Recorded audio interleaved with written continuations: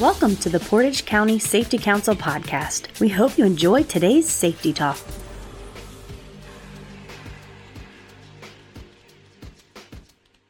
All right, it's Mike with the Portage County Safety Council. How's everybody doing out here? I'm with Mark Eitzman from Integrated Mill System. Welcome to the podcast, Mark. Mike, it's great to be here with you. So, Mark, you just did a presentation live at the Ravenna Oaks for our Safety Council members, and you talked about staying safe around automation. And one of the things you start off is the importance of risk assessment. Now, in your presentation, you talked about what we often call risk assessment actually isn't risk assessment. So for our listeners on the podcast, you want to clarify what real risk assessment actually is so we can have safer workplaces. Yeah, thanks, Mike. Yeah, and we run into this a lot where somebody will hand us a risk assessment and say, hey, design a system based on this. And there's typically a significant amount of information missing. The key part of it that's missing is the people. How are the people actually interacting with that machine? Sometimes we get a risk assessment that somebody else has done, and it's really a hazard audit. So they've done a good job at identifying the hazards and say, mitigate these hazards. But if I do that, I may impede how somebody's actually using the machine, the operator, the maintenance person. And then typically what happens if we do something like that, we put a guard in place to mitigate this hazard and it impedes somebody's job, what are they going to go do? They're probably going to defeat it. They're probably going to go around it. You've got an ineffective safety solution. You make all this investment, it gets undermined, it gets thrown out, it's not effective. So when we say risk assessment, we define it as a team task-based risk assessment. We want to talk to everybody who is, as the standards call it, collaborating with that machine, directly or indirectly. How do you use this machine? What tasks are you actually doing? What are each of the steps that you go through with those tasks? And while going through those steps, what hazards do you come across? And we'll do this with everybody associated, maintenance, operators, passersby, supervisors, quality inspectors, all those people. They'll all be in the room. That's the team part of it. And we'll go through everybody's tasks associated with it. If we do come up with a risk or a hazard that isn't acceptable, we want to do something about it, we put a solution together. Everybody who's associated with that machine will be involved in the development of that solution, ensuring that we don't impede anybody's hazard or anybody's task just by us mitigating that hazard. So the issue is out there in the market, you hear the term risk assessment. A lot of times you're only getting a hazard audit. So be careful. If you want to follow a standard for risk assessments, it's ANSI B11.0 or ISO 12100. That'll define a risk assessment. And if you want to go buy one, maybe just say that. I want a risk assessment per ANSI B11.0. And you'll be sure to get a team-based, task-based risk assessment. Now, how much of this is actually just the easy way out? Taking kind of the lazy road of saying, we probably should do it that way, but a hazard assessment is good enough.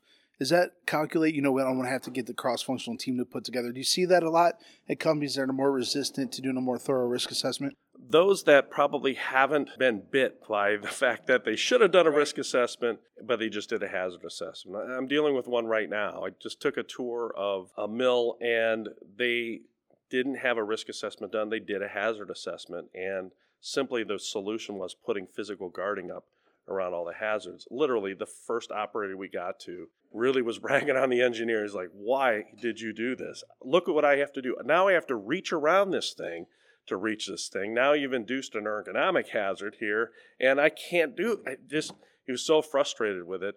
Now, if he had been in the room and we had talked to him during the team-based, task-based risk assessment, would have said, well, we can't put a physical guard there. Let's find something else to do, because there's almost always something else you could do that's better, that'll accommodate everything. So it is difficult. If somebody hasn't been through that, heard the frustrations with it, or if you hire somebody like us who's very thoroughly, we're going to go through and design the mitigation, the guarding, the interlock gates, the control circuit and stuff like that, most of the time we have to go back and basically conduct a risk assessment in order to design those solutions properly.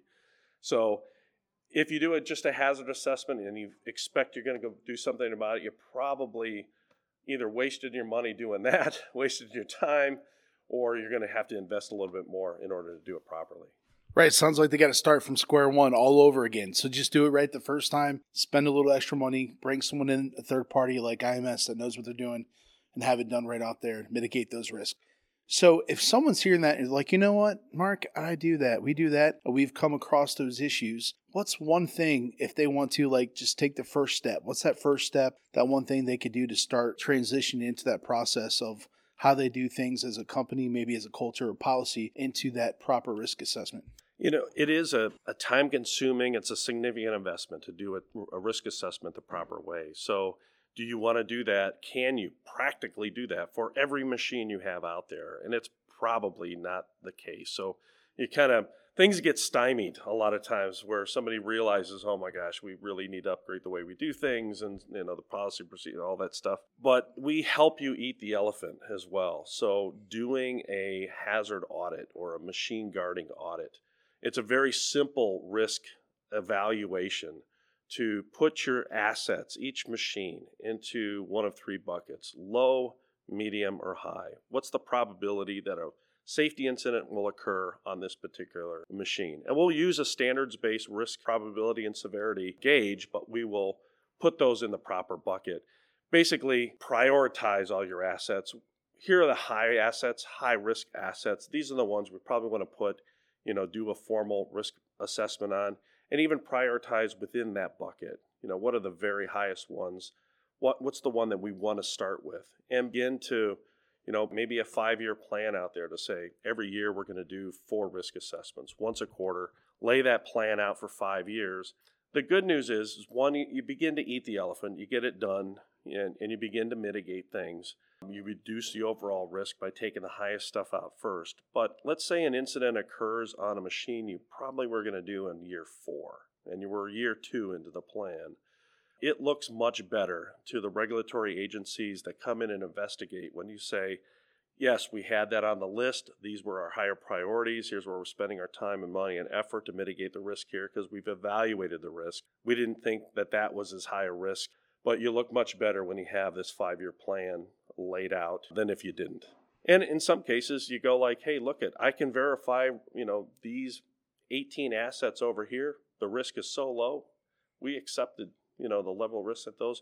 So I take them, I don't even have to worry about those. I'm never going to have to eat that part of the elephant. So it's an anxiety relief, there as well. Awesome. If anyone wants to reach out to you and get some more information about what you trained us on today or how IMS can help them, how do they reach out to you? How do they contact IMS? You can reach me. I'm at 216-339-2583. My email address is meitzman, MEITZMAN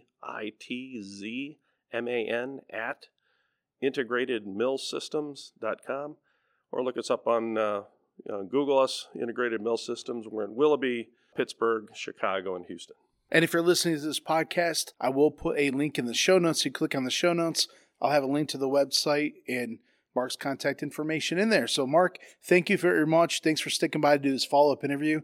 Everybody out there, thank you for listening and be safe. Thank you for listening. We hope you enjoyed today's podcast. For more episodes, check us out on iTunes, Spotify, Google Play, Podbean, or Stitcher. To get new episodes sent directly to your phone or smart device, be sure to subscribe. The preceding information is for entertainment purposes only. Views expressed may not reflect the views of any affiliated or sponsoring individuals or organizations. Listeners should carefully weigh information provided and seek advice from an appropriate professional before implementing. Listener discretion is advised.